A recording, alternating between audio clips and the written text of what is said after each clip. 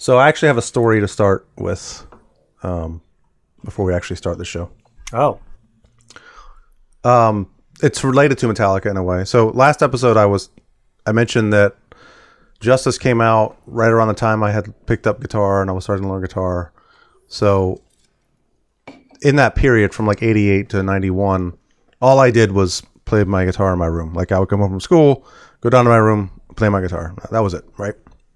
So probably around summer of 90, I think, somewhere around there. I was, as usual, in my room playing my guitar, and my mom calls me saying, "Eric, someone's at the door for you." I was like, "Okay, that's weird. I don't remember setting up any." I don't have any friends. Well, yeah, there's that. Friends? My guitar is my friend. So I come to the door and there's a dude, like long, dirty blonde hair and a Just Say Ozzy shirt on. And I'm like, "Hey, what's up?" And he's like, "Hey, I heard you play guitar." And I'm like, "Yeah, I do. He's like, "Well, what are you into?" And I'm like, "Oh, I've been actually playing like Disposable Heroes right now." He's like, "Oh, Metallica. Yeah, I love Metallica." I was like, "All right, cool. You want to come down and hang out?" Well, he's like, yeah. So we come down to my room and I'm playing Disposable Heroes and he's like singing along and like he knows everything about Metallica and it's really cool. And he's like, "Yeah, I just got a drum set and I'm learning That was your brother. And No. so he's like, "Yeah, you should come over and hang out one day. We'll jam or something." I'm like, "Yeah, sounds good." So we hang out for a little bit longer and I see him to the door and walk him out and close the door. And my mom was like, "Who was that?" And I'm like, I'm not sure. I'm like, I think it was Joe Bond, I think. But I haven't seen him in like 4 years. We hung out barely in elementary school. But I think that's who it was. Anyway, that's how Joe and I started playing together. It was funny because it was like I was hanging out with this dude and I kind of recognized him, but I was like, "Yeah." Didn't you guys live not that far away from each other? Yeah, we lived Yeah. it's really close. Like, not even half a mile. You guys were just that antisocial. Cut through Like all the three two of pipe you. stems. It was like A quarter mile. 2-minute walk. yeah, it was really really close. And then, yeah. But we lived close, but we didn't really hang out. So not until We were in Grady together, yeah. but we I didn't. think we had Mrs. Reyes together. Yeah. Which I found out later means kings. Oh, interesting. Did you have the same bus stop? No. No. I didn't ride the bus in elementary. I walked. No, I walked. Yeah, mostly. Yeah, that's true. That's a good point. I did too. And then, what middle school did you go to? I would hope we both went to Franklin. Okay. See, I guess we didn't have any classes in Franklin either. There was another story about walking home from elementary school, and Joe was hanging out with another friend, and they were talking about wrestling, and they started talking about Bret Hart. Wrestling? They started talking about Bret Hart and Ricky Anvil Neidhart. And they were talking about the Hart Foundation. I didn't know this, and they came up to me asking me, "Hey, do you like the Hart Foundation?" I'm like, I mean, yeah, I guess they help people with their hearts. I mean, is there an issue with that I'm not aware of with the Hart Foundation? You guys asking for donations? Yeah, right. When a form of music that our children like becomes linked with ghoulish images and violent theatrics, it demands our attention. Hundreds of thousands of teenagers are locked onto so-called heavy metal music. I grew up metalhead. I love 80s. Yeah, 80s metal, like Metallica. Yeah. What do you call this? Well, this piece is called Lick My Love Pump. It's gonna be abrasive, it's gonna be sickening, it's gonna be hard to listen to, it's gonna be aggressive, and it's gonna fucking kick you in the fucking balls with a pussy. These go to 11. All right. Obvious. Yeah, well, had to use that one, right? Yeah, right. Is this the 11th episode? Yeah. It sure is.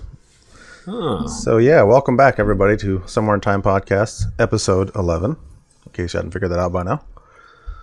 So, it's been a little while, but we got more Metallica stuff to talk about. Yes. Yeah, last episode we talked about Justice, and then we said, hey, people, give us your feedback.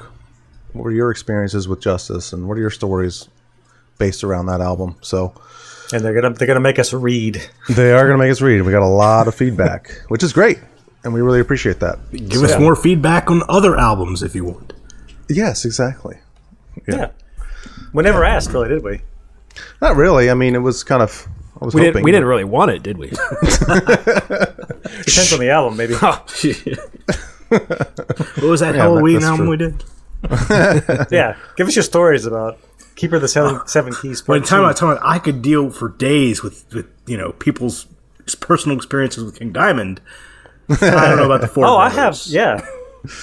That's me pushing off. That's my experience. Yeah.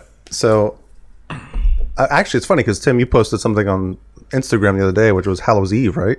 Oh, yeah. Yeah, it was just random. I was in my room. I was like, I'm going to play I just wanted to find an old album. And I was like, Hallows Eve. Yes. Yeah, we actually got one of Chris from this Maiden cover band that we know, Eyes of the Nile. He was like, yes, that album rules. So, He says he loved every single note on it's like one of his favorite albums. It's like he loves every single note on the entire album. yeah, it's kind of random. And I know, I'm like, really? Hallows Eve. You don't know Hallows Eve, Joe? Come on. I don't know how you can say that about every single note. That's what he said. I've never heard an album and like I don't like that note. I've heard albums where I said like any of the notes. Yeah. The album is Death and Insanity, in case anyone's wondering. Hey, I'm sorry. This sucks. Give me a second. My stupid cat's being annoying. Don't kill it. Come in if you're going to come in. Please leave that on there. I was just worried that you'd be able to hear her. Oh, you couldn't hear me. You should leave that on there. And now she's going to jump on the desk and be annoying. Oh, she's gonna start playing with your 40-foot Ethernet line. You know what? You're probably right. It's right there, right within her grasp. Is she the one that ate through your other one? No, that was probably Sam. Sam. Oh, it is delicious. Sam. Did Steve tell you that, perchance? Delicious fiber optics. Steve. So where do we start? Do we want to just start going through? Actually, you know what? We should start with kind of where we left off from before with Justice. And we had mentioned on the previous episode they're going to release a remastered version of Justice in a huge box set, right? Yeah. And Not remixed. not remixed, remastered. clear. And yeah, so they kind of announced the release date, was it November 6th or something like that? 3rd, I think. Yeah. So and they did a whole unboxing thing, and actually Tim has a really good story about that. Yeah. I saw. Let's take over. Yeah. So a while back, maybe like 6 months ago, there was an email from the Metallica Club saying if anybody has any like memorabilia, pictures, whatever from both the Justice tour and the Black Album tour, send them to us, and maybe they'll be used in the box set. Sorry. The cat situation over there. Right. So we mentioned in the last podcast that we were fortunate enough, well, me and my brother Steve were fortunate enough to meet Metallica on the Justice tour, and Steve took pictures, and I still have the pictures, of course. So I scanned those pictures in, sent them to Metallica, the fan club, and didn't really think much of it. And then they asked me to sign a release form, and I said, okay, that's cool. So Deal. I did. Yeah, I didn't think anything else of that. I was like, well, I guess they're probably doing that for anybody who submitted anything. I really didn't think they'd use the pictures. So, didn't really hear back. So, fast forward to a couple weeks ago, and Kirk from Metallica was flipping through. Was it Well, he did online? the- It was a Yeah, video it was an display online- of the new product. Yeah, they an did a unboxing video of video. him unboxing the Justice box set, and I noticed he was going through the book that comes with it. He's going through that, and I said, I wonder if I could pause it or just watch and see if there's anything in there that looks familiar. And he's flipping through, and sure enough, I was like, that's my picture. And I paused it, and I was like, there's 4 of my pictures. And I think they used 5 of my pictures that I'd sent in. So when I man. boxed it, And you don't get any money for that. no, I don't. Do you really need to? No. They have a lot of money. They should give do. you some money. They do, and we don't. But Well, I'm getting the box set for free. Is the fact. Yeah. I guess that's How a good about try. that? Yeah. But you would have They gotten that said- anyway. Not for free. Not for Oh, that's free. for the pictures. Yeah, they emailed me. Oh. They said, actually, I emailed them and I said, hey, I was watching the video that Kirk did of the unboxing, and I noticed that my pictures are in there, and they replied and they said, "Yeah, we used your pictures, and as I think we were sending you a free box set." I was like, crazy. "Oh, what?" But just, I mean, that's kind of secondary to being like, You're there's in this pictures of fucking me. thing. You would Yeah, pay. I'm You like- would pay 4 times the asking price just to yes, to be in like in a Metallica album. I mean, it's me when I'm 17. I look like a dork, but it doesn't matter. Yes. It's Yes, you do. When I total Yeah, dork. well, when I look That's back, all right. when I we all look like dorks. How when were we're you 17. blonde? He wasn't blonde. He was kind of blondish. I mean, I don't know. I think that was like just like damaged hair. I remember From the bed banging. pictures from when we saw them in '92. I mean, I look back at those and I'm like, wow. Yeah. I see why I didn't have a girlfriend. Yep. Yeah. There is that. Yeah. Yeah. Well, that's awesome. Yeah, I mean it's insane. So I mean, I also sent in the pictures. You should of get the, 5 box sets for free. They use 5 of your pictures. Yeah, but the pictures I sent in from the Black Album tour might be in the Black Album box set. I don't know, but that would include you, Joe, and Eric, if they use them. I'm imagining they're going to get a lot more pictures from that tour than the Justice tour because they were Yeah. it's a bigger, a little tour, more so- popular at that point. I don't Yeah. want that picture in there. You can barely see me in that one. You're like, well, the one with James anyway. Me with Lars Yeah. is like the picture is, I look like I'm dead, and Lars is like, why the fuck am I even here? Yeah, So- it's a great picture. And the one with me and James, you can see half my face, and Joe's really clear in that one, but I'm like hiding in the back, like I'm almost photobombing that one. I'm like, hey, I'm here Yeah. too. What was that guy's name? Sean Kirkpatrick? Yeah. Is that his name? Yeah, Yeah, Sean he's like in Kirkpatrick. every single picture, clear as day. Even the one with me and Lars, his head is popping in. Like, Yeah, like what the? How did this guy get in all the pictures? He invented photobomb. he's like, this Yeah. is never going to happen to me again. I have to make sure I'm in every single picture. He wasn't wrong. Yeah. So yeah. Anyway, no, that's awesome. It's unbelievable. I'd be lying if I said I That's wasn't that's jealous. cooler. My friend Jason Herding, he actually ended up in the video, I believe, for Forever I May Roam, which I believe was recorded at Cap Center. It was all over. It was wasn't all. It was all- Yeah, it was yeah. live footage from Yeah. that tour. Yeah, but one way or That's another, the- it kind of stinks because you can't tell it's. I mean, I can tell it's him because I remember how bad his haircut was at the time. You know, one of those, short on the top and kind of half mulleted back things. So one way or Nice. another, yeah, he's sitting there just going crazy and headbanging. And he knows it was him because he remembers when the camera came up on him and he just went nuts. But he actually Well, ended up there's a that moment in video. that video where there's like a camera that goes right into some dude's face. Is that him? Because I don't know. I know there's a moment specifically. probably- Well, we can talk about that later, and maybe it is, but I mean, it goes right into his face. There's 2 of his friends are like on either side of him going nuts, and he's just like headbanging right into the camera. Oh, all right. Cool.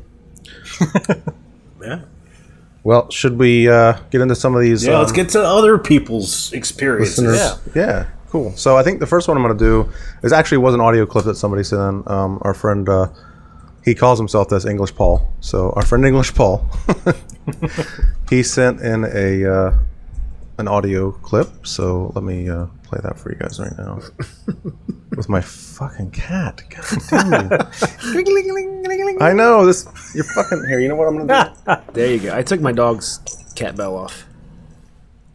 Put this in here for now. It's funny because it's not really that big of a deal. It's kind of like, oh, there's a cat in the room. Well, I didn't she's even right think in about the it. front of my face now, and I can't see my monitor, so that's that's an a issue. problem. What the fuck are you doing? Another big reason why I don't have pets. Allergies are the biggest reason, but Well, I love my cat. I wish she would get her shit together and figure out what she's doing. All right, let's play this clip. Hold They're on. nocturnal. Nocturnal Yeah. animal. They are. She wants to fuck with your shit now. All right, here we go. Hello, Metallica fans and Somewhere in Time podcast. This is English Paul, 50 years old, Metallica fan since 1986 when I found the Master of Puppets album in a record store and liked the cover. From the moment I put it on with that acoustic guitar and then hitting those massive heavy riffs, I was sucked in. Big fan. 2 years later, delighted with the new Justice album. Bought it on vinyl in all its glory, put it on, and found it to be the most wonderful metal of metalists things of the year. Very hard, heavy riffs, no nonsense, band doing what they want to do, long, hard, loud songs, no pretense. Absolutely loved it. In fact, it's in my top 2 metal albums of all time. I am old school. I'm a metal purist. So stuff like Peace of Mind and Justice for All are my 2 top metal albums. No real cursing, no silly spandex and fireworks and saw blades on the shoulders. It's just down-to-earth metal. The album kept me sane while I was on tour, posted with the UN and the British Army in Cyprus. I played a bootleg cassette I bought out there for 10 months solid. Missed the tour because I was away on military business, but I got to see them through the Black Album, and to my absolute delight, during the Sick of the tour, Sick of the Studio tour, 2007, they played And Justice for All live. It was awesome. Metallica, man, yeah. Hey, I get why they call him English Paul. Did you figure that out? Fucking awesome accent, man. Well, he's from... It's probably that time he spent in Cyprus. But they all English people don't have awesome accents. Well, true. Fucking Welsh. He doesn't. We need to have him on, and he needs to pretend he's Steve Harris. You know what's funny about that? He knew where Steve Harris's house was when he lived in England. He was practically a neighbor of Steve Harris. That's why they sound the same. Yeah. Same accent. He actually doesn't have that Dave Murray lisp. He was on a Facebook group that I'm a member of. This fans of Virginia craft breweries, and he posted a picture of one of my favorite beers and next to a Stormtrooper helmet, and I saw like an Iron Maiden thing in the background, and I was like, well, I need to talk to this guy. Yeah. Like, he's into craft beers, he's into it's all the stuff Star Wars, and he's into metal. Yeah, if he'd had a cat there, too, that would have been it. So, yeah. Have a cat, I don't know. What's that? Was he at the Iron Maiden show? Yeah. Yes. Yeah, that's right. You guys met him. Yeah, he showed up Briefly, with his son. His son was wearing the Kylo Ren, and he was wearing... What was he wearing? Stormtrooper, right? Stormtrooper, yeah. Yeah, so he's a cool guy. Yeah. And that was very cool of him to send us a nice audio clip of his experience with Justice. And it's one of his favorite albums ever. So it worked out nicely. Top 2, he said. Top 2, yeah. That and Peace of Mind. I don't get how Peace of Mind, but I mean, the first half of that album is near perfect. Quest for Fire? We can. Yeah, that's a different podcast. We're going to do our 35-year retrospective next. That's right. Yeah. All right, so that was Paul. Holy shit. Yeah, there's a lot of stuff. It's a lot. We should have Paul read all this stuff. Yeah. Yeah, that's true. It'd be a lot more interesting. Yeah. Well, actually, you know what? I'll read one. There's one, our friend Charlie Kramer, who Joe and I were in a band with, amazing guitar player. He sent me a little brief note on Facebook. Bullshit saying, how good he is. God, it's ridiculous. Anyway, he said, hey, I saw him on that tour. It's a great show, and it was good to finally hear the bass. He said, I felt like the album lacked low end. Yeah, a little bit. He said, it was cool to hear them with Jason. I think this is an underappreciated album, and the first and last songs are among their best stuff. So, yeah. I would agree with that. Yeah. Absolutely. Tim, do you want to read what Angela said, our sister? Sure. Can you do it? Can you try to do her voice? In a British accent. Do her voice in a British accent. Yes, with Dave Murray's accent. What? How would you even do that? I don't know. Apparently it's a lisp. And make Dave Murray's guitar face. while you're I doing can't do. Oh yeah, like he's sucking on a lemon or something. I don't Right. want to put Right. my sister down. That's mean. it. No, just Do it. I didn't really expect you to do that. All right. Maybe for somebody else. Could do it. The funny thing, I don't think I knew you guys had a sister. So But she lives in California, so we don't see her that often. yeah. Okay, my brothers loved the album, and it was fun to see their enthusiasm. I like to listen to the album a couple times with them. It was a fun way to connect. Not my favorite music, but I understood it was a big moment for metal lovers, and it inspired me to try to love it like they did. No luck, but it was fun. So she liked our enthusiasm for it. Yeah. Well, it was nice of her to write something. Yeah, it was. That's very nice. And you should probably read the next one. Who's Brian Smith?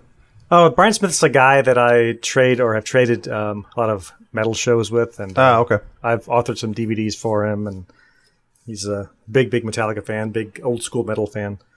Cool. he doesn't live in Nova, does he? No, he lives in Illinois. Well, this says Chicago. He saw him in Chicago, so I assume he lives in Chicago. Yeah, I've sent him so many things I should know where he lives, but evidently he lives in Chicago. So He traded a lot of shows. That's fine. yeah. He's a lot of definitely had his collection grown because of what I have sent him. So he said he saw this tour on November 17th, 1988, Chicago, Illinois, UIC Pavilion with Queenstrike. Yeah. He says, I bought a tour program and some shirts. After that night, I collected their back catalog on LP and cassette. I called record stores all over the country looking for Whiplash on LP and cassette. I was driven and eventually found 7 total. Wow. I located picture discs and posters up to 1986. What a great part of my life. A lot of T-shirts, but now they're worn out. So, and also he also mentioned on Facebook that show he went to in '88 was his favorite all-time concert. Yeah. I mean, that isn't- Justice tour, it's up there for me just because it was my first time seeing him too. So Yeah, I totally understand that. Yeah, I agree. Actually, my favorite Metallica show, my favorite concert was the March 9th, 89 show when I met them. So yeah. Contact High and All. I still love this. I don't know. That's probably why he liked it the best. That explains why you do so much drugs today. I don't know if it's going to be later on, but I think when we mentioned that, was it Todd, our cousin-in-law? yeah. He's the one who got you the tickets. Yeah. And the Didn't he drugs. say something on Facebook about man, he loved him so much he puked? No, I think Joe said that actually. I did say that. Yeah, he did say that. All right. Yeah, I was talking to Todd about that. We wondered if maybe you threw up from being so excited. You're just like so into it. Maybe that's what it was. Yeah. What if you're just like well- belting out some lyrics, arms like in the air, and just I mean, maybe it all over was the like people in front of you? your first exposure to marijuana smoke, but I was like, man, I think it's heroin you're supposed to throw up the first time. Yeah. I mean, For a like- few times. Every time. if I got That's if the only I reason threw I up- like it. if I threw up from the smell of marijuana, I'd have to buy a new pair of shoes after every single show. Well, it's the fact that the guy blew it right in my face too. Yeah, that's true. You know, like he was standing right next to me and he was right. Anyway, Yeah. Doesn't as Brian Regan said, all of my insides wanted to be on my outside. Well, should we read Todd's now since we're already talking about it? Sure. Yeah. And I got to give some props to Todd too, because he got us those tickets and he got us the album early. But it wasn't just that he did. Like back in the day, and from 88 to like the early 90s, because he worked at that distribution place, which he still works at. He would send us All sorts of shit. yeah, like just tons and tons of stuff before it came out. Like we got Sepultura Arise early. We got Rust in Peace. Real Thing by Faith No More. Yeah, we got the first Primus album. Yep. Danzig 2. Yep. Is he gonna get in trouble for? This was 20 years ago. So I mean, all This is these before albums that he show. you get these little packages in the mail, and you're like, oh, I know what this is, and you'd open it up, and it was like just metal for free in the mail, and you got these fucking early, like you got before the album came out. Yeah. I was like, holy shit, this is unbelievable. And even stuff you didn't even know, like we kind of discovered Faith No More and Primus because of him, because he's like, hey, you might like this. Right. And we didn't like it, and then we did like it. Right, yeah, we were like, that album's okay. It's got like 2 good songs. And then we went back and we're like, oh, actually, it's really good. It's really fucking good. It's like a bonanza. You get that package, right? It's insane. It was, okay, so let's go to Todd right here. So Todd's cool. Yeah, Todd's the man. So he says he remembers that album well. It was the first time I'd really been a fan of their stuff, but I eventually went back to the earlier stuff at your suggestion, so we got him into the earlier stuff. He said he'd been dating our cousin Michelle for about a year, and I've been hanging around with you guys at the famous Swope Sunday get-togethers, which is my grandmother and grandfather, getting my metal education. From your grandmother. Not from us, no. Yeah. That's where do you think we got all of our metal education? Yeah, exactly. I was going to do the King Diamond. You guys love Judas Priest. Wow. Okay, so he says, I believe it was early 89 when we went to that fantastic Injustice for All live show at the Cap Center. Yep. That was July 89, so it was actually summer. But I sat next to Eric, his first Metallica show, I believe, and I had never heard anything louder. And they still love up to that this day. Yeah. Oh, I thought he was talking about you.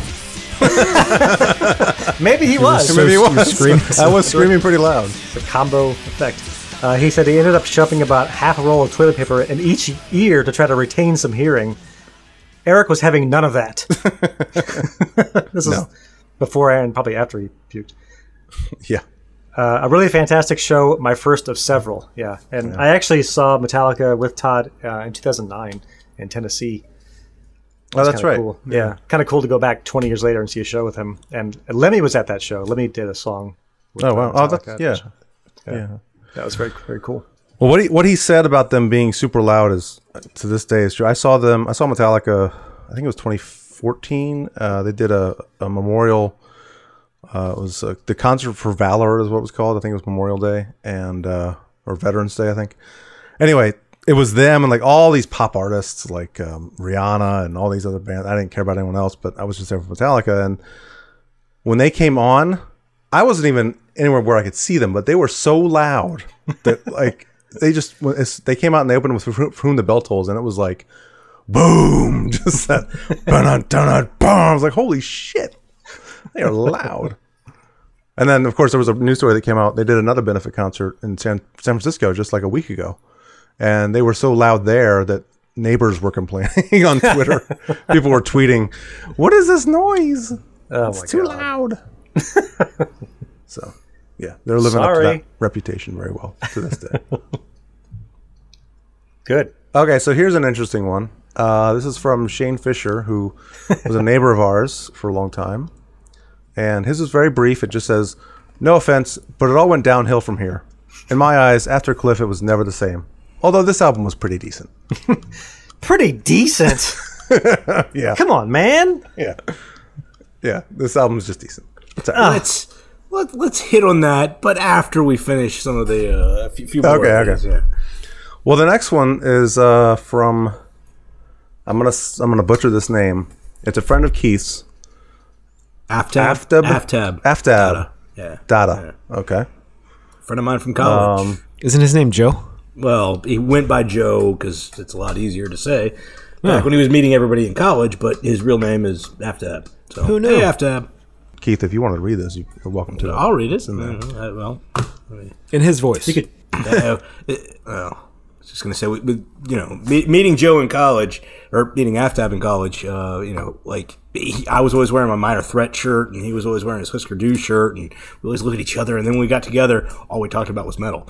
And then we talked about punk and everything else, but... Right. People listening, go buy that new Voivod album. Yes. Jesus. Holy shit. All right, yeah. Clutch. Get Clutch, too. Yeah. Yeah, absolutely. Get the new Suicidal. I mean, it's good. Maybe not as good as the rest of those. I mean, I've enjoyed it thoroughly. I didn't know they had one. Yeah. Oh, dude. Yeah. Wait, this is the one you were talking about when we were talking about their album? Like, Back when we I did. just- Yeah, bought yeah, it. the I one that he said that we probably wouldn't like. Yeah. Yeah, I thought you said we wouldn't like it. Well, you guys, yeah, it's a punk album. I mean, it's thrashy, but it's definitely got more. It's punk okay. on top. I listened to a little bit of it. The drums are awesome. Yeah. Oh, well, it's Dave Lombardo. I mean, come Right. on. But all right, one way or another. All right. So, my friend Aftab says, "I was in 8th grade. This was the album that every one of my friends and I immediately fell in love with without explanation. Every listen was a new experience. We couldn't listen to it again and again. We could listen to it again and again, whether it was in a parking lot at Dairy Queen or in anybody's room." Let me say that one more time. That's all right. Whether it was in a parking lot I at get what Dairy he's saying. Queen or in anybody's room. First time we all respected an entire album without anybody demanding respect. After that, they went immediately to shit. God. Fuck you, Lars! There seems to be a theme here. Wow. Well, one way or another, Aftab and I were good friends in college, listened to a lot of metal together. The next one we're talking about is my old roadie, Will. You were big enough to have a roadie? Yeah, we had a roadie. They went on tours. Yeah, that's good. Never as much as any of the bands we're talking about. We were low-level bullshit, but hey, we had a lot of fun and drank a considerable amount of beers. But one way or another, my friend Will, he commented that first time I heard this album was the first time I also smoked weed, just like Eric. Another running theme. So he threw up. Probably didn't. Well, at least for Will, it's here. It's all during a Boy Scout camping trip. So That sounds yeah, right. so the first time I heard the album was also when he smoked weed during a Boy Scout camping trip. That's a lot to take in. Yeah. It is. Well, he finishes with "Harvester of Sorrow" was one of the first songs of theirs I learned on guitar. Same. Will actually played a couple songs with us every once in a while we were touring. So yes, he's a guitar player. Yeah, I think that was the first song I learned off of Justice, just because I was just learning guitar, just picking it up, and I took that to my guitar teacher. It was like the second song I took to my guitar teacher. So, let's see, who's Michael Weiss? It's the skater that gets a few gold medals. I mean, he went to Woodson. I was in his sophomore year. Wrong. No, I'm not kidding. Michael Weiss. It might not be that. I went to high school with Michael Weiss, the skater, and was in gym class with him. Well, we believe you. When he started talking about ice skating, like the rest of the class is all like, "What do we do?" It's true. What is wrong with you guys? Yeah. Well, one way or another. And there was another guy. the Red Power Ranger as well. Went to It was a Woodson. red pound. I sat on a lunch table with him in the 8th grade. That's another story. Does he like Metallica? Probably. Yeah. He seems like he would. Did he share a story? So Michael Weiss. So who else knows Michael Weiss? This other Michael Weiss is another guy I traded Metallica shows with. Oh, you know him. So yeah, he's a friend of mine. Okay. Another Facebook guy from the early 2000s when I was trading Metallica shows left and right. He says, I was introduced to Metallica by seeing the video of Nothing Else Matters from S&M on MTV2 back in 2000. Wow. That's Holy interesting. shit. Yeah. That is an interesting way to be introduced to them. Man, Is he 12? He might have been then. He might be pretty young. Yeah, He's probably, because we're old. yeah. He said he liked it and started searching for other songs and albums. Was in for a shock when I found the real Metallica. Again, there's that theme. There it is. Justice is my second favorite album behind Puppets, but Blackened is simply brilliant. True. I listened to Justice about 200 times since 2000. It never gets old, even with the shitty sound. Poor Jason, bass cut out, all the hazing. Respect to him lasting as long as he did. All in all, Justice is a great album. Love hearing the songs live. Yeah. Yeah. Interesting way to That's get into Metallica. the like back doorway to get into that. Definitely. That's interesting. I mean, I've met some people who are, about 10 years younger than me, and it kind of, it's interesting because a lot of times some of their favorite stuff is the later Metallica stuff. Like one of the bands Joe and I, when A-Track Jones, the bass player that actually replaced Joe, this guy Paimon, He got into them in around 94 or 90. No, it was like late 90s, like 97, and it was Load. It was his first album, and he loved that album. And every time we talked about Metallica, he was like, I don't know, man. They'll never top Load. And it was like always his favorite album. So I get what you're saying, because I mean there are certain bands where I'm just like, I do the same thing where I'm just like, Bad Religion's the best example. I'm like, oh man, Generator, and everyone looks back at me like, yeah, we've mentioned it on this podcast where you come in is a big deal. Mm-hmm. Yeah, it is. It is. Yeah. Where your gateway drug is a big deal. So but that was just one example. I've met other people who said the same thing. Like they'll get into Metallica from a certain point. You know, they may be in their 30s now. You know, as opposed to us in our 40s, and they're they really dig the later stuff. So yeah. So Brian Foley, how do you know him? Brian Foley, I went to high school with Brian Foley. He was like my only one of my only friends in high school, and he was in Old Jack's class. Remember the Old Jack story from I don't know what episode it was, but yeah. Oh yeah, Old Jack. Yeah, Old Jack. Good old Jack. There you go. Man, he touched my penis. See? He knows. He remembers that. How can you forget that? How can you forget that? So I was in a class with Brian Foley with that guy. This story is already ruined. So no, sorry, I almost just spit all over my keyboard. All right. Get Brian on Foley. with it, fuckers. Sorry, Brian Foley. He says, I think this was the album that brought them into the mainstream music industry. Yeah, I'd say so. Yeah. MTV played the shit out of One, which we've talked about. Mm-hmm. It was always on Headbangers Ball. I had begun listening to them during the Master Puppets album, and quickly grew to love this one as well. Tim was always talking about Metallica and Old Jack's class. There you go. And I think he played some of this album during class, which I did, because I remember I said in the other podcast that one of our assignments was to make a mixtape. So, of course, Plenty of Metallica was on the mixtape. Yeah. I had Eye the Beholder was the song he was talking about. I'm sure we listened to it when we went to the Headbangers Ball tour in Baltimore, Maryland. Good times. So, yeah, we went to see Anthrax, Exodus, and Halloween in Baltimore on the first MTV Headbangers Ball tour. So me and Brian and Steven went to that show. Yeah. But yeah. Cool. Hi, Brian Foley. Did he have long blonde hair? No. Okay. I'm thinking of something else. Was it somebody else? Brown hair? You keep guessing. I think it was brown hair, yeah. Eventually you're right. Did they have blue hair? It was brown hair. I knew it. I remember him. Yeah. Uh-huh. So, Michael Moran, I know him. He is, it's funny, he's a comedian, but he also plays music, and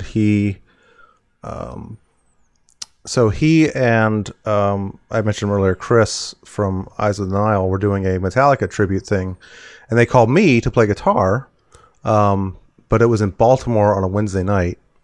I was like, and it was like, so they were doing this is another guy who loves the Load era of Metallica, and they wanted to do something that was like a tribute. It was like, I think it was called Short Hair Metallica Tribute or something like that. Something like that. So it was like all Load and everything from like Load to Saint Anger, basically, right? So, and I was like, I was interested, but I couldn't do it. So I actually called my friend Justin, who we'll talk about him a little bit here. And then he ended up playing with us in that Damage Intoxicated, which is that Virginia Fuel tribute band. Virginia Fuel is a local Virginia chapter of the Metallica fan club. So it all kind of ties together. Anyway, Michael Moran's a bass player, and he said, so he says, somehow in the summer of 95, when I was almost 14, I ended up having to go without from my beloved, I ended up having to go without my beloved cassette collection for the whole season. I won't bore you with the details, but basically we were moving and had to stay at my aunt's for a while, and my stuff was stored away. When I realized I needed to scrape together my quarters and dollar bills and get something to listen to, I chose Injustice for All. This was a bit of a risk, as I was yet to be sold on all things Metallica. I love the Black Album, but feared the older, harder stuff may not be my thing. I knew one and liked it, so I went for it. That album soon became my nightly ritual. I was friendless in this new town and bored in my aunt's basement, and Justice filled me with excitement and stimulated my imagination. Before that, I was nervous about music that didn't fit into classical pop format, but the sounds on Justice were so captivating. I didn't get bored between verses and choruses. In a way I had never experienced, these musical arrangements were tapping into my emotions and psyche. I remember being stunned by how touched by the songs of To Live Is to Die without lyrics. Oh, that's a weird sentence. We're being stunned by how touched by the sounds. Basically, he was stunned at how touched he was by the sounds of To Live Is to Die without lyrics. Yeah. He was touched by the fact that it was the song dedicated to Cliff, the incredible bassist that passed away. Yeah, he says the intro to Blackened felt like I was tapping into some new kind of dimension. A lot of people seem to think of Justice as a very angry, frenzied album, but to me it felt soulful and electrifying. It was like a magic trick done with guitars and drums where the payoff was acknowledging emotional parts of myself. That summer I went from a casual Metallica fan to a true believer in the psychological power of music. Yeah, I know why you're laughing. Believer. You become a true believer.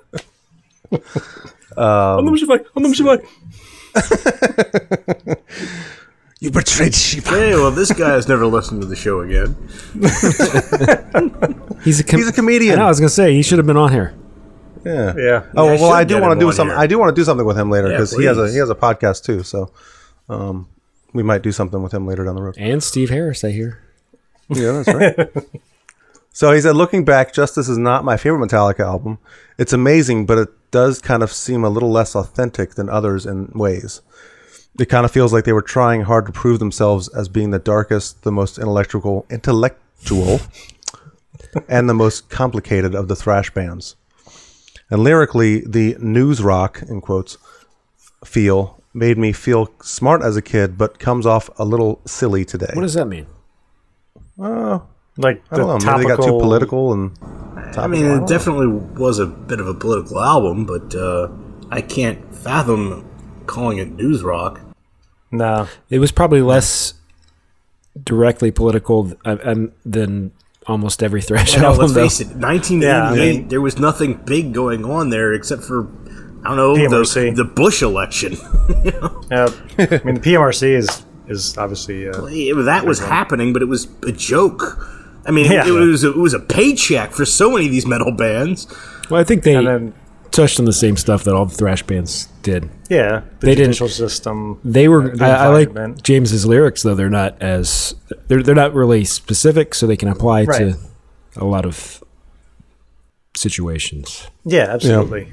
Well, he says don't get me wrong, it's a solid A, just a few notches shy from being a plus. He says ultimately Justice showed me how powerful rock music can be. It can go beyond fun and anger and excitement and can be almost spiritual. So, and I get that. Absolutely, I get that.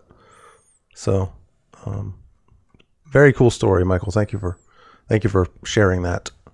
Thank you for sharing. I feel like I'm an elementary school teacher or something. It's like show that was tell. Very good. Thank you for sharing. Who's next? This guy is completely drunk and on high and oh, thank you so much. It could be an AA meeting. I was doing drugs. Oh. Were you headbanging well? Make sure you maintain good posture. Right. Clearly I wasn't headbanging well. I have a terrible back. I threw up. I threw up.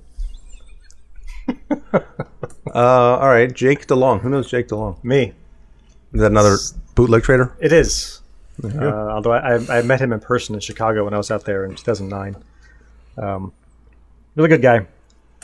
Guitar player, artist kind of guy. So he says, okay, so my Justice for All story may have actually changed Metallica history. Oh, what? Unbelievable.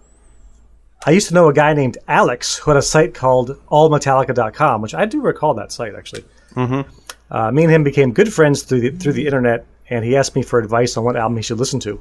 I told him Injustice for All. I don't know why. It's not even my favorite album or in the top 3, but I just have been pumped on One and Harvester at the time, so he was way into Justice at the time.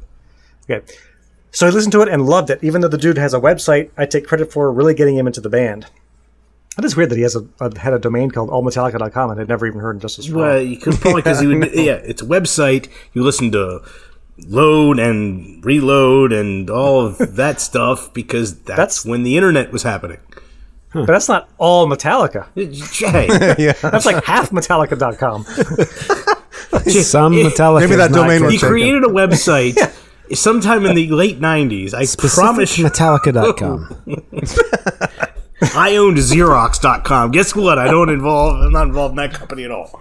Specifically 1991 through 1997 Metallica.com. Yeah, exactly. It's a little long. The eye makeup ears. Black2reload.com. Yeah, right. Yeah. Anyway, so here's the cool part, in my opinion. That all happened around the early 2000s. This dude attended the MTV Icon, which was. Do you guys remember that? No. I'm Yes. Sure, yeah. It was terrible. It was. The only good part was the very end when Metallica actually played. Yeah, right. It was otherwise awful. That was when Snoop Dogg did Sad But True. Sad But True. Oh. Holy shit. Avril Lavigne did Fuel. Oh yeah, I think I remember. Oh.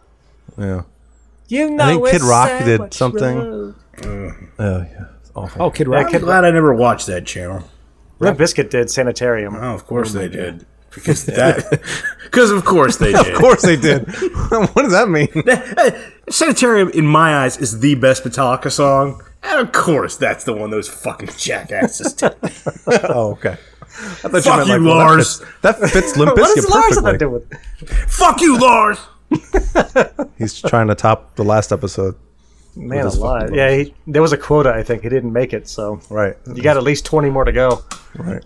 All right. It's Cool. So, It's more effective every time he says it. yeah. More power. Okay.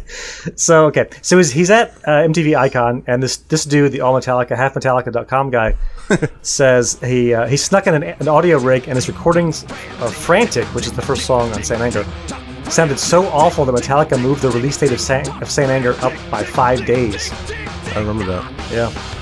I think my suggestion of Injustice for All to this future Metallica superfan could have changed a piece of Metallica history is amazing to me. So, there's more to the story, I thought. Oh, maybe you took it out, Eric. Did you scroll down? I did. I didn't mean to. Sorry. Well, basically, he just said that Metallica were so upset that this bootleg was out there, Frantic, that they're like, let's put the album out now so people can hear it properly. And then he said people were just about as disappointed as they would have been, whether it's a bootleg or not. Then Oh, yeah. the album came out, and they're like, Everyone's like, what is this? Why does it sound like that? that bootleg sounded pretty good, actually. Well, the bootleg had a proper snare, probably. Yeah. Although I think Frantic's a pretty fucking good song. Have you heard any of that album, Keith? It's funny. I've been actually trying to listen to or trying to stomach all of the post-Black album Metallica. I didn't bother wasting my time with that one. Fuck you, Keith. No, time out. Kirk himself. I noticed an interview with him, where he flat out he himself was just like, yeah, fuck. It was definitely their shit sandwich album.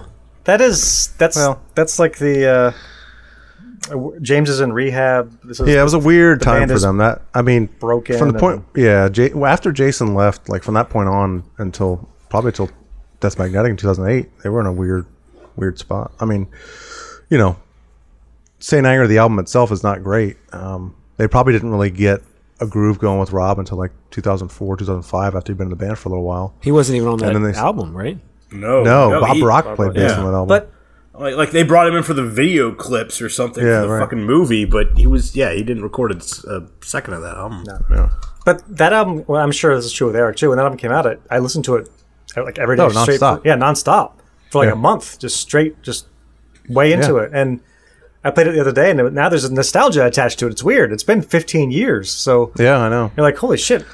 Well, yeah, and that's the thing. I don't hate the album. No, I don't, it's it's got not some their really good best, but songs. there's got some good songs on it. It's, Yeah, Well, you would say it's their worst, or no? yeah, it's their worst. Okay. yeah. Yeah, it's their worst. It's I would. it's just Easy. What else would you consider to be their worst? Kill them all. I like Really? People I like people Kill 'Em pick All. on me for that, but I'd say Reload. yeah, you're probably right. Reload. Yeah, I kind of like has- Reload too. Not all of it, but there's a lot Yeah. of good songs. I'd also say Load, Nah, Load's great. Death Magnetic, What? Death Magnetic? Black Album. That's awesome. Oh, what? Wait, Hardwired is awesome too. have you heard the last two albums? Hardwired, Keith? Deathstroke. Definitely, that sucks. What? Are you What's just? that? He's just. Hardwired we sucks? gotta- He's just doing that thing. Yeah. He's He's being a the internet heel right now. I think I think he actually listened to them. He's being Jesse Oh, Ventura. I did. I mean, I'll be honest. Of all of the, and I was hoping to save on this because seriously, I would honestly have to say my favorite, Death Magnetic, of all the post Black. Yeah, I mean, let's face that it. makes sense. But one way or another, let's get into that. I want to concentrate on what everyone else is talking about. Okay. The last album, All and right. then let's get into that. Okay. Then you can But, mash. yeah, Okay. let's. Okay. We'll go in order. So Jeff, we'll start with Jeff. Jeff is the chapter head of the Virginia Fuel fan club, Virginia chapter of the fan club. He's been running it for a while. He basically puts all these events together that go around. He's been on stage with Lars. They pulled him up on stage. They were doing a thing on one of their tours recently where Lars would pick someone out of the audience and have him come up and count in Seek and Destroy, right? Just hit his China 4 times. Yeah. And then they start Seek and Destroy. And it was backstage that show too, and he was talking to Lars, and he's been to he'll travel all over the place to see this band. It's crazy how much he'll spend to see Metallica in different places. Yeah. So anyway, he his story is as follows.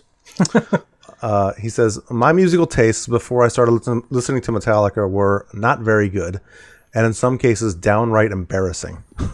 I didn't listen to hardly any music back in 1988, maybe top 40 radio every once in a while. I only owned a few cassette tapes back then. DJ Jazzy Jeff and the Fresh Prince, Mariah Carey, yes, I bought her debut album, and Milli Vanilli. Yep, the one that they were lip syncing on. The only cassette tapes that I can remember owning those are the only cassette tapes I can remember owning back then. That all changed in the summer of 1988. My friend Colin, who played guitar and was really into heavy metal, gave me a couple of cassette tapes back of this band Metallica. The albums were Master of Puppets and Injustice for All.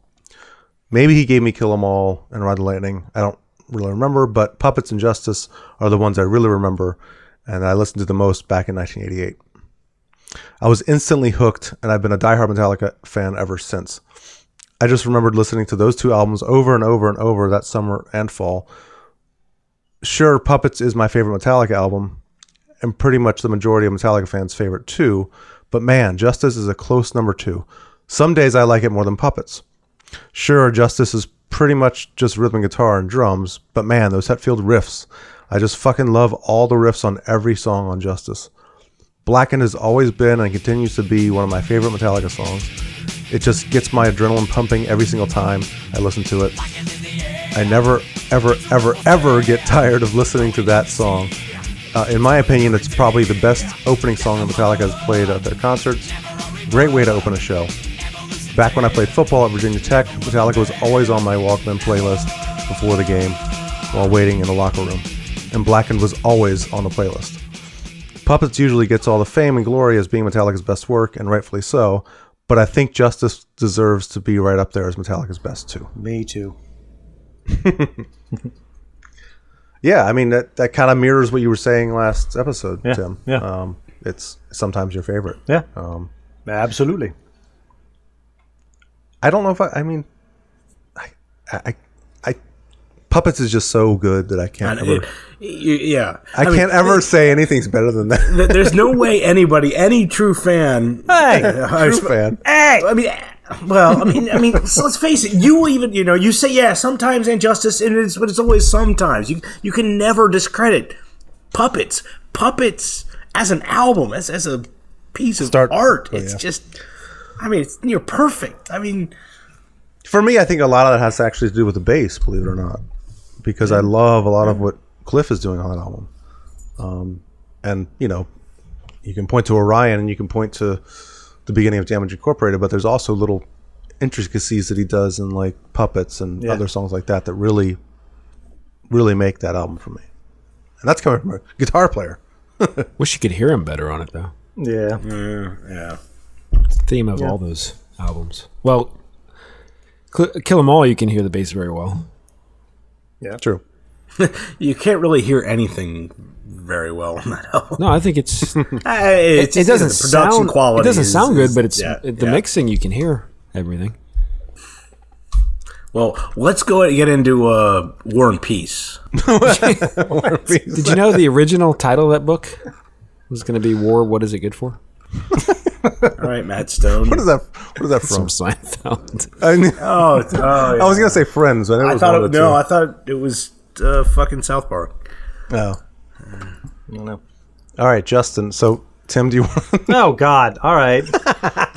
I can take over if you want me to. Let's try. I don't know. This is again. It's like elementary school. You share a page. Each person does a page. Yeah, I haven't done it. But I don't know anybody of these people. Holy shit! Yeah, So, yeah. Now, Justin, Well, that's because you didn't join social media until yesterday. Justin is another huge fan. He's also in the Virginia Fuel, and he's a member of the Damaged Intoxicated band that Tim and I played Do with. you want me to give a shot on this one? Huh? Yeah, sure. All right. Yeah. well, So he will plays. listen to this too. By the way, Oh yeah. He's don't screw this up. Because he what? He's a very good guitar player. He does listen lead to- guitar in the band. He's really good. So Northern Delaware in the 70s and 80s. In a world. Despite being right in the middle of Philly and Baltimore, was a weird mix of rural, suburban, college, and urban life, is gonna all take within a forever. radius of about 20 miles. in a world. Amish to the north, farmland to the south, city to the east, college town in the west. There wasn't a lot to do for young teenagers who couldn't drive yet, so we spent a lot of time at our local woods, mostly fishing in the nearby river. My friends and I would occasionally run into a group of older 16 to 25-year-old metalheads who would hang out in those woods, drinking, smoking, and blasting thrash metal from the cars. They introduced us to bands like the Big Four pretty early on, 1985 or so.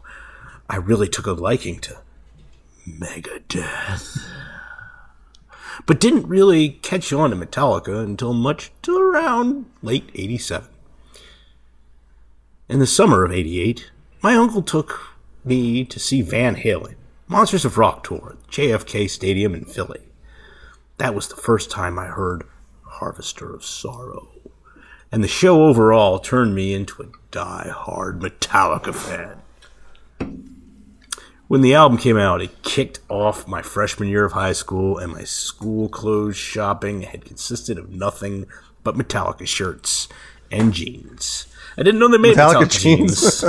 But I don't think that's what he meant, but yeah. I get you. I think that Joe's and Eric's wardrobe at the time was pretty much the same. Mine was too. Yeah. Still is. All right.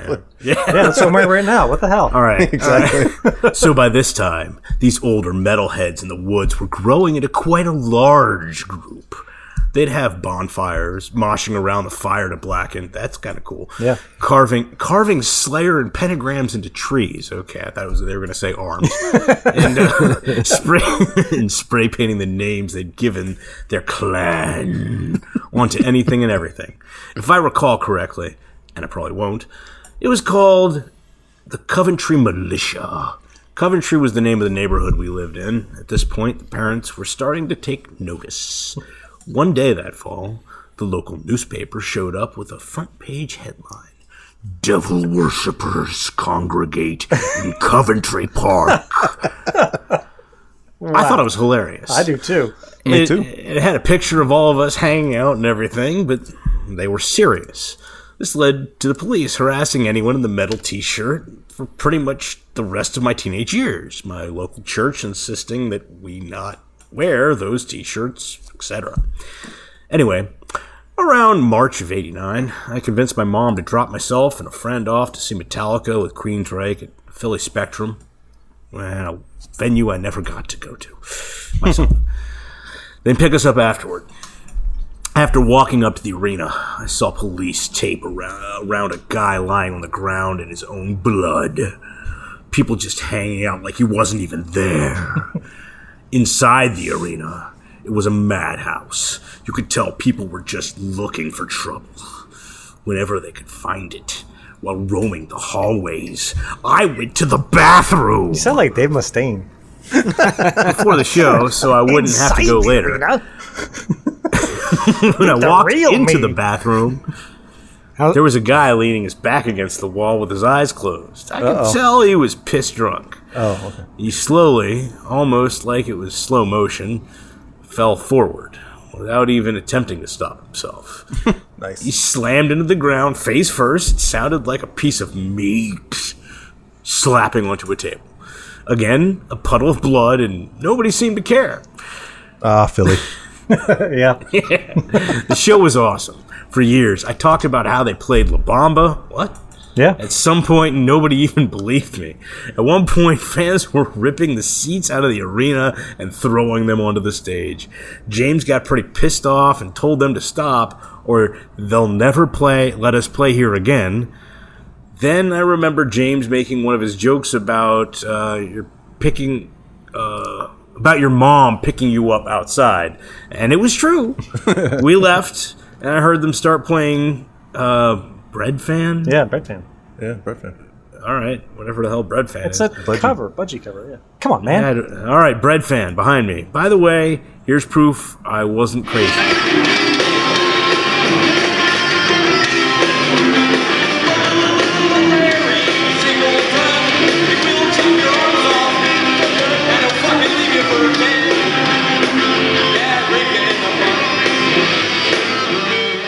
The coolest part of the tour was that they were determined to play all 50 states.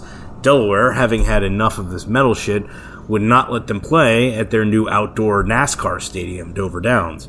So Metallica were forced to play at a legendary bar in Newark, Delaware, called Stone Balloon. Now, famous bands had played there a lot throughout the 70s and 80s, most of them classic rock and southern rock, and a few modern rock and post-punk.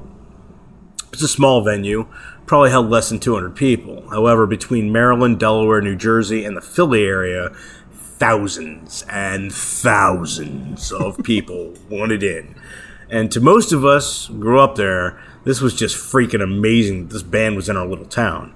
The streets of Newark that day, it's not Newark, it's Newark. My sister-in-law went to University of Delaware, and I forget how to fucking pronounce it. Newark is fucking New Jersey. They pronounce it differently in Delaware. One way or another. Glad you're on this show. Yeah. Yeah, hey man, the streets of whatever the hell the name of that town is, that day were filled with Metallica fans. You could hear the band inside playing, and people in the streets were cheering and singing along like they were at an outdoor show. James took the drums, Lars sang, Kurt played bass, Jason played guitar. They just had fun on stage. The band hung out with the fans outside all day and night, signing autographs, drinking, petting dogs. They were just one of the crowd for the day. Months later, when the tour ended, I read an article in Hit Parader where Metallica claimed their favorite place to play on the tour was Newark, however the fuck you say it, Delaware. And that they'd never seen as many Metallica fans anywhere in the world. That was a proud moment for me. But believe me, many of those people were listening solely to rap music and shunning metal within a few years. Regardless of upcoming box set for Injustice for All that launches this November, will include the Stone Balloon Show. Hopefully on video, and I would love to see if they have footage from outside. Here's some info on the Stone Balloon, and has a little blurb about Metallica. And he posts a little link about that. We should definitely throw that on our social media. That Stone Balloon Show will be on video in the box set, by the way. Yeah, it's crazy. Can't wait to see that. Well, thank you, Justin. That was a cool story. Absolutely.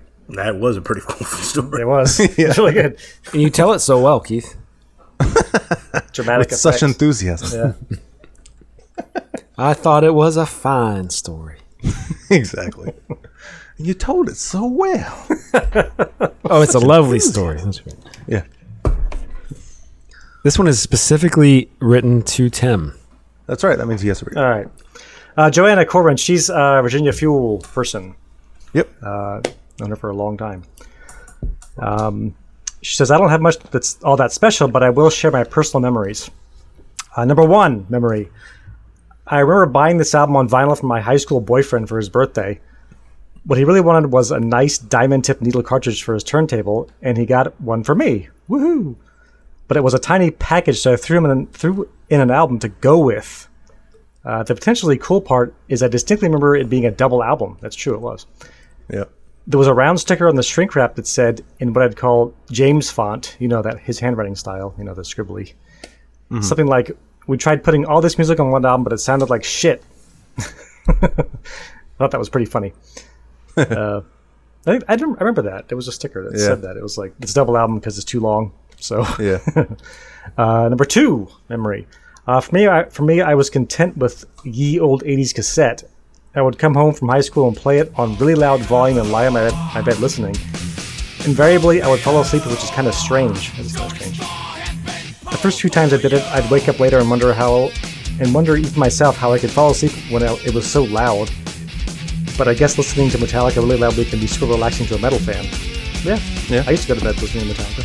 Yeah, me too. All the time. Number 3, memory. I remember the one video coming out on MTV and how badass it was. Yes, we talked about that. They'd even play the long version in those days. Yeah, the long version.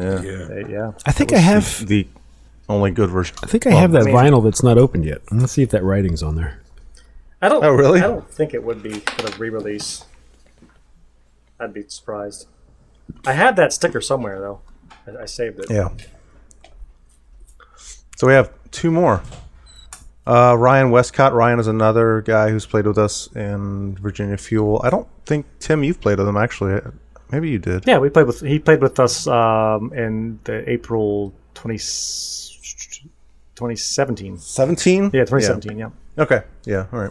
That jam. So, yeah, he plays bass in Damage Intoxicated. Good guy. So, he says, I heard the album the same time and the same way I came to all of Metallica's music. Went from listening to none of it, or only what I had heard on the radio, but didn't know was them, to getting the S&M album for Christmas in college, to running a mandatory Metallica hour every week on a college radio station. That one disc intro to the band turned into an insatiable appetite for all things Metallica. Through all that, And Justice for All remains an enigma, a paradox for me, like Ride the Lightning. My 2 least favorite albums by the band, with some of my most favorite songs of all time. One is still the only track from this disc that stays in heavy rotation for me. No coincidence that it's the only one that's also performed on S&M. But as I've started to play more Metallica than just listen to it, I've opened up to some new favorites. So I'll give the podcast a listen with open ears. Well, thanks, Ryan. Yeah, thanks. Appreciate that. So he's saying And Justice for All and Ride the Lightning are his least favorite Metallica. He's saying pretty much all of the shit Metallica is good, and he's wrong. And I can't comprehend. Probably educate himself. I can't comprehend those 2 albums being the Puppet and Lightning and Kill 'Em All and Justice for All are really all you need to listen to. Well, but again, he got into them around 2000. Yes, he started listening to them when music sucked. Time. All music sucked in 2000. To my point that I was making earlier, it's people who got into them later. At least some people tend to gravitate toward those albums that came out in the late 90s and early 2000s. Yeah. It sounds like S&M is his favorite album, which is interesting. It is interesting, yeah. I don't have this Justice album. for All is... I don't have this on vinyl, just for the record. What? Justice? Yeah. Oh, okay. I do, but I don't. I bought it recently, so I didn't have that shrink wrap. I don't know if they S&M reprinted that on there or what. What's that, Keith? All right. I mean, the discography. You got Load, Reload, Saint Anger, Death Magnetic, Hardwired. What's S&M?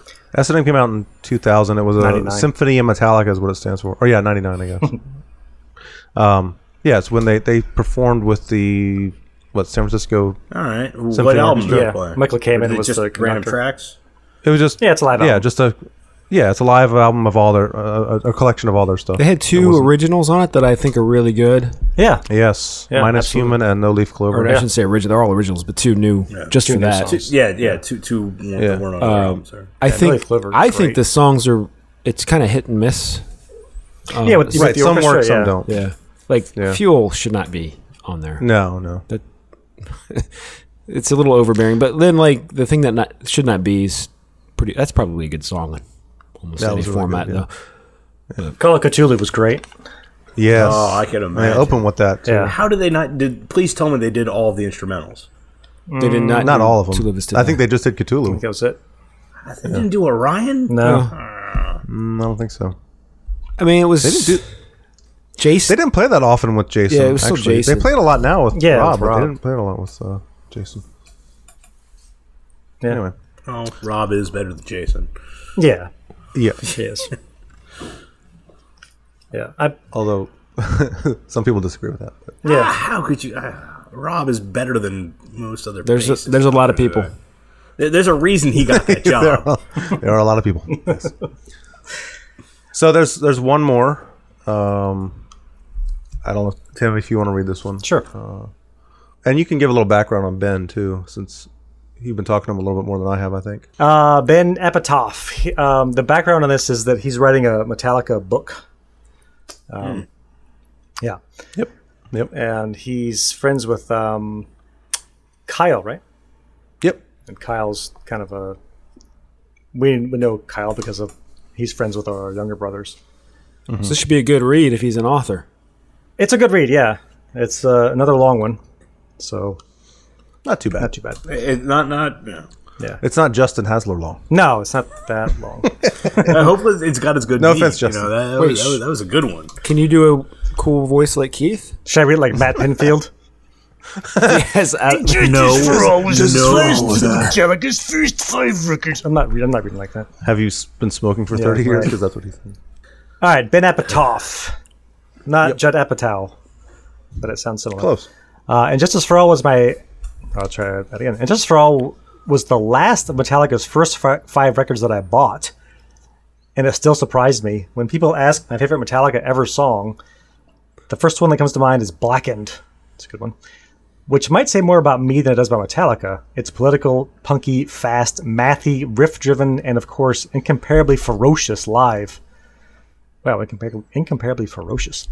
One thing I love about Metallica's political songs on their most overtly political record, and no matter what James and Lars tell you they are, we were just talking about this, is that Metallica write broadly enough that their politics are timeless. Oh, well, that's good. That kind of contradicts what the other guy was saying. Yeah, well, that's what we were saying. We were saying that what it's- Michael Moran was saying. yeah, it's a little bit more abstract and broad than, yeah.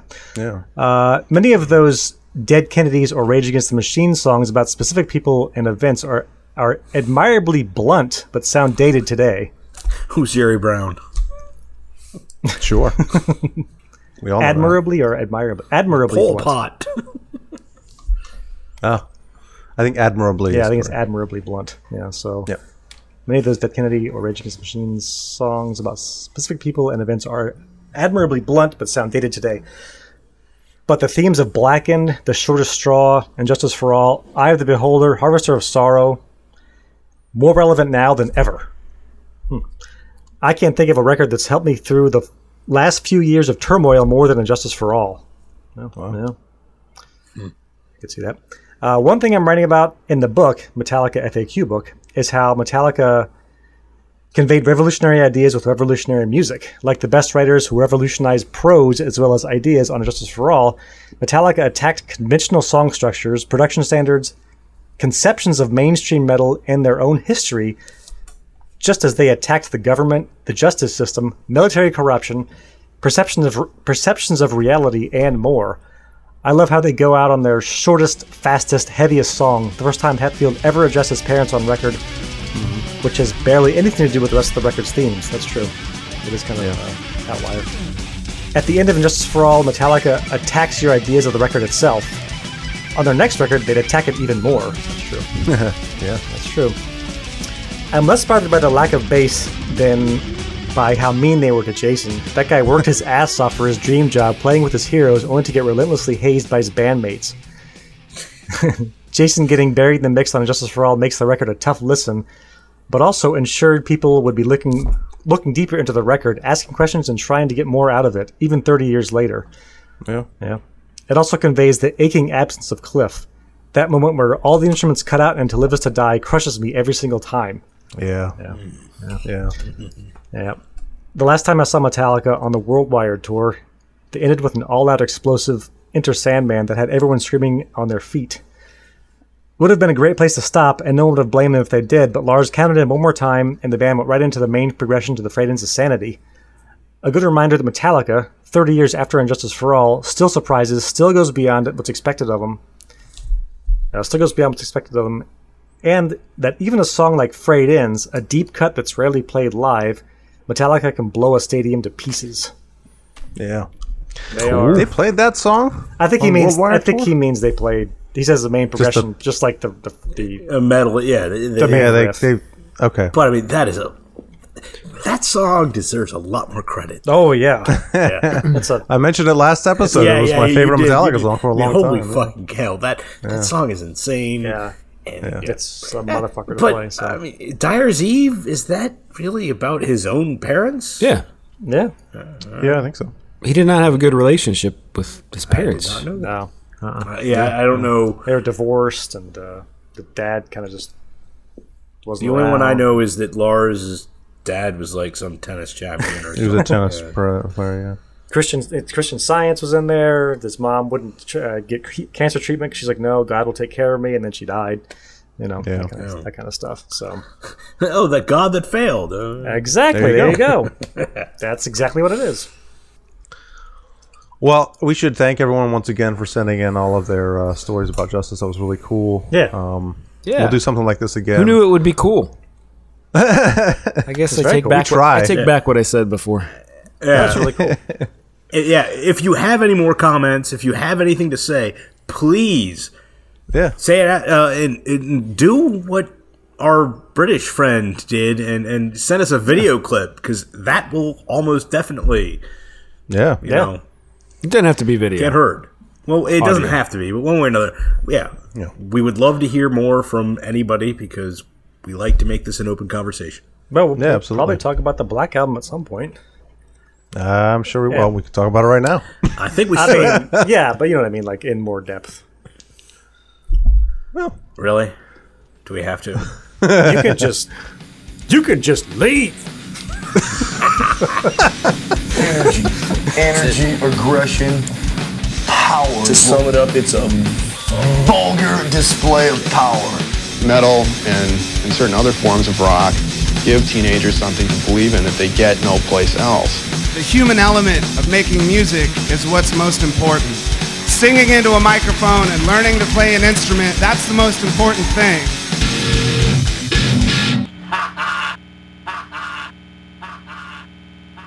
I love it when it's late at night and you're in bed and you're nice and cozy. You're watching your favorite shows. For me, Justice Files. That's my favorite show. I'm glad you appreciate it like I do. People say, Dane, why do you love the show? It's simple, because I love justice. And I love files. And when the two come together, I could blow a justicey load. I could blow a justicey, filey load.